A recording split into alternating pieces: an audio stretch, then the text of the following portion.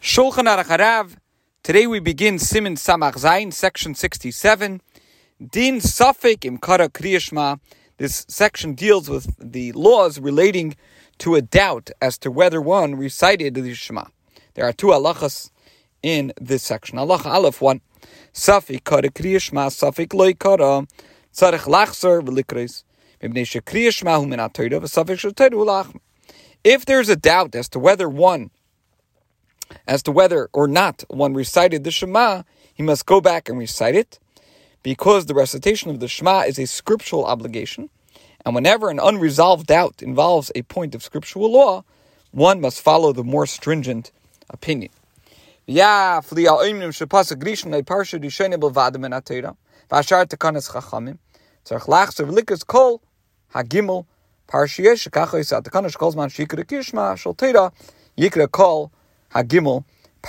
even according to the authorities who hold that only the first verse or the first passage is of scriptural origin and the remainder is a rabbinic ordinance, one must go back and recite all three passages.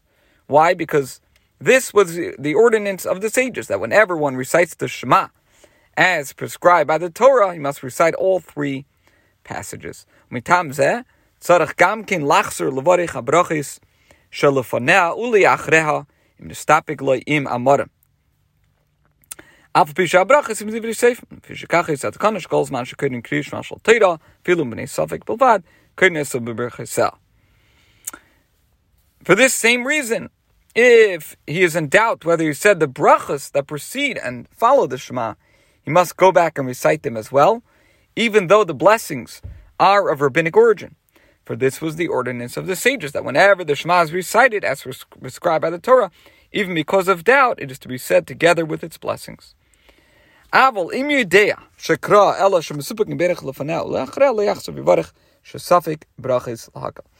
however, one knows that he recited the Shema, but is in doubt whether he recited the blessings before and after it, he should not go back and recite the blessings, for whenever there is a doubt regarding a blessing, the lenient ruling prevails. In other words, no bracha is said, lest it be unnecessary, and Hashem's name, the divine name, would be thus uttered in vain.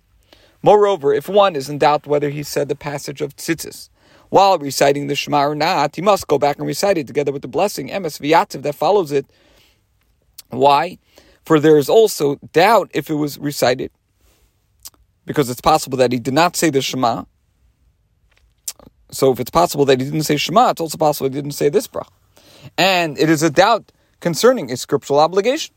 And the same applies to the blessing Emes V'Emunah in the evening service in Ma'ariv and Arvis, for it is a positive mitzvah saseh, min ha'Torah, of scriptural origin, lisker yitzias Mitzrayim b'chol yom, to recall the exodus from Egypt every day, by yom u'valayla, by day and night. Shenemar, as it is written, L'man tiskas yom tzeischem yadosayim k'yol yimei chayecha, so that you will recall the day of your exodus from the land of Egypt all the days of your life. And the sages taught the following: Yimei chayecha hayamim, the days of your life. This refers to the days. Kol yimei chayecha haleilos, all the days of your life. This alludes to the nights as well. And since one is obligated to recall the exodus from Egypt because of the doubt, tzarech laskira b'bracha uvanusach shetiknu lachachamim sheberchas emes v'yatziv. So therefore, you must recall it in the blessing as worded by the sages. In other words, the blessing emes v'yatziv. And the Alter Rebbe says, this is in parentheses, you must also repeat the passage of tzitzis, for it and emes v'yatziv constitute one subject and one mitzvah.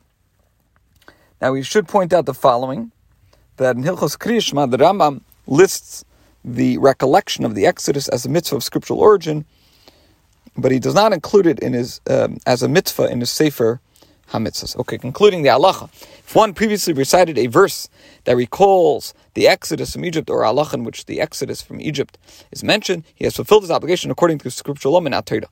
The bracha emes v'yatziv then becomes a rabbinic obligation, and the doubt concerning it is thus to be judged leniently.